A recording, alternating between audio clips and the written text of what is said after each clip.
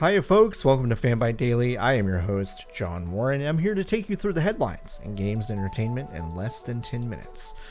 Alexandria Ocasio-Cortez, U.S. Congresswoman from the 14th District of New York, streamed on Twitch for the very first time this evening. The stream, which as of this recording is still going on, featured about 20 minutes of introduction, explaining why making a plan to vote is important, and a few other politically relevant notes before jumping into a game of Among Us with some pretty famous streamers. Among them were Pokimane, Myth, Dr. Lupo, fresh from a stream with Borat, that's not a joke, and U.S. Congresswoman from Minnesota, Ilhan Omar.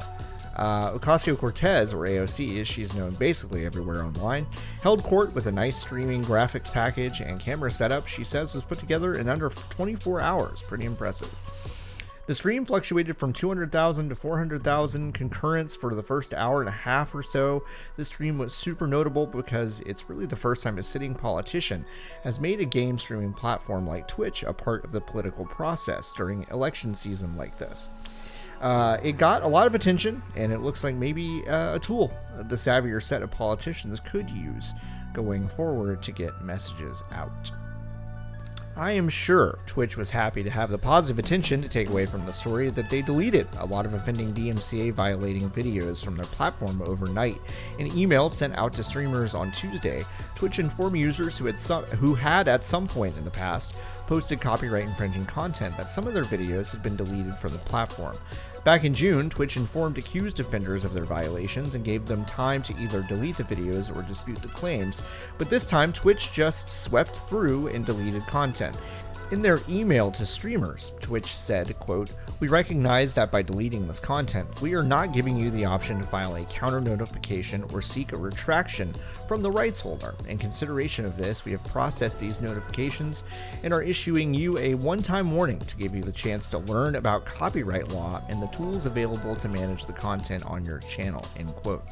Many streamers took to social media to voice their displeasure, noting that the only way to truly protect yourself from these claims is to download these videos and get them offline. Some streamers suggested their fans download as much content as they can before it is either removed by Twitch itself or by streamers. This is an evolving story. Facebook Gaming, for its part, has invested in music licensing to allow their partner streamers to play copyrighted pop music on their streams. It feels like Twitch needs to develop a better solution to combat DMCA claims other than delete content with reckless abandon. Maybe hit up Jeff for some of that licensing cash. He's probably good for it. Vampire the Masquerade Bloodlines 2 is a game we've mostly been excited about here at Fanbyte since it was announced nearly 2 years ago. Since that announcement, well, the team has experienced some pretty high-profile departures of its impressive development and creative staff. Brian Mitsoda and Kai Clooney were both dismissed from the team back in August. Firing your lead narrative designer and creative director respectively seems like a move made out of maybe desperation or a grasp for some sort of control of a game that has gotten a little bit out of sorts, but folks weren't really able to glean much from the dismissals aside from the fact that it was a shock to Mitsoda. Now comes the news that senior narrative designer for the game, Kara Ellison, has left Hardsuit Labs on her own accord and joined League of Geeks in the same role. Bloodlines 2 publisher Paradox confirmed the departure, saying, quote, "She brought fresh ideas to the project and many of her contributions will be present in the game launching next year," end quote. It's kind of a weird statement. Kara Ellison was a narrative consultant on Arcane's Dishonored 2. So yeah, as narrative design goes, she's a pretty good asset to have on your team. Vampire the Masquerade Bloodlines 2 is scheduled for release in the broad window of 2021.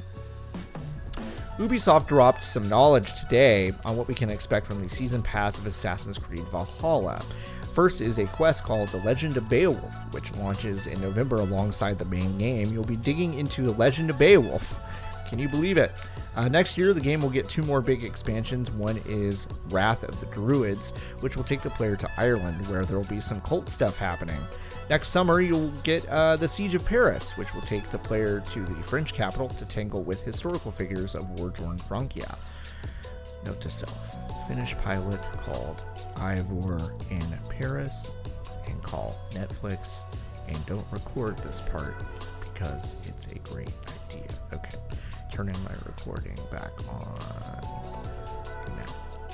The season pass will cost $40. Also returning to Assassin's Creed is Discovery Tour mode, the very cool educational mode from Assassin's Creed Origins.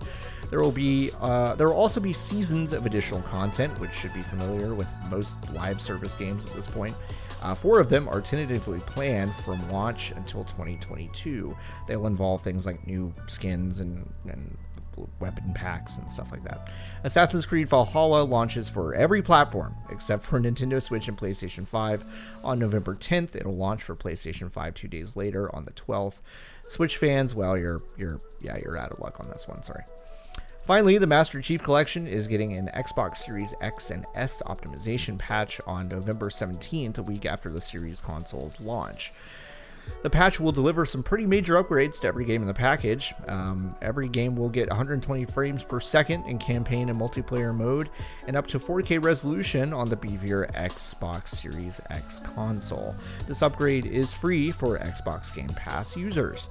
And that is it for Fanbyte Daily. Come see me again tomorrow. AOC will probably not be here, but we're trying. We are trying.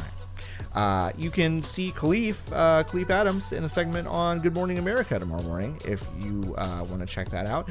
He'll be on there talking about race and video games, so keep your eyes peeled for that. You can also listen to all of our wonderful podcasts over at fanbyte.com/podcasts. Please listen to Spawn on Me. It's very good. Please listen to K-Hole. That's also super good. Hey, what about Fanwith, the Fanbyte podcast? That's a great one. The Vineyard with Funke is our newest, and it's incredible. Best Camp of My Life is an MMA-focused podcast with Fernando Praches that you can't go wrong with. We have great stuff, so please go there. Thank you so much for hanging out, and I will see y'all tomorrow.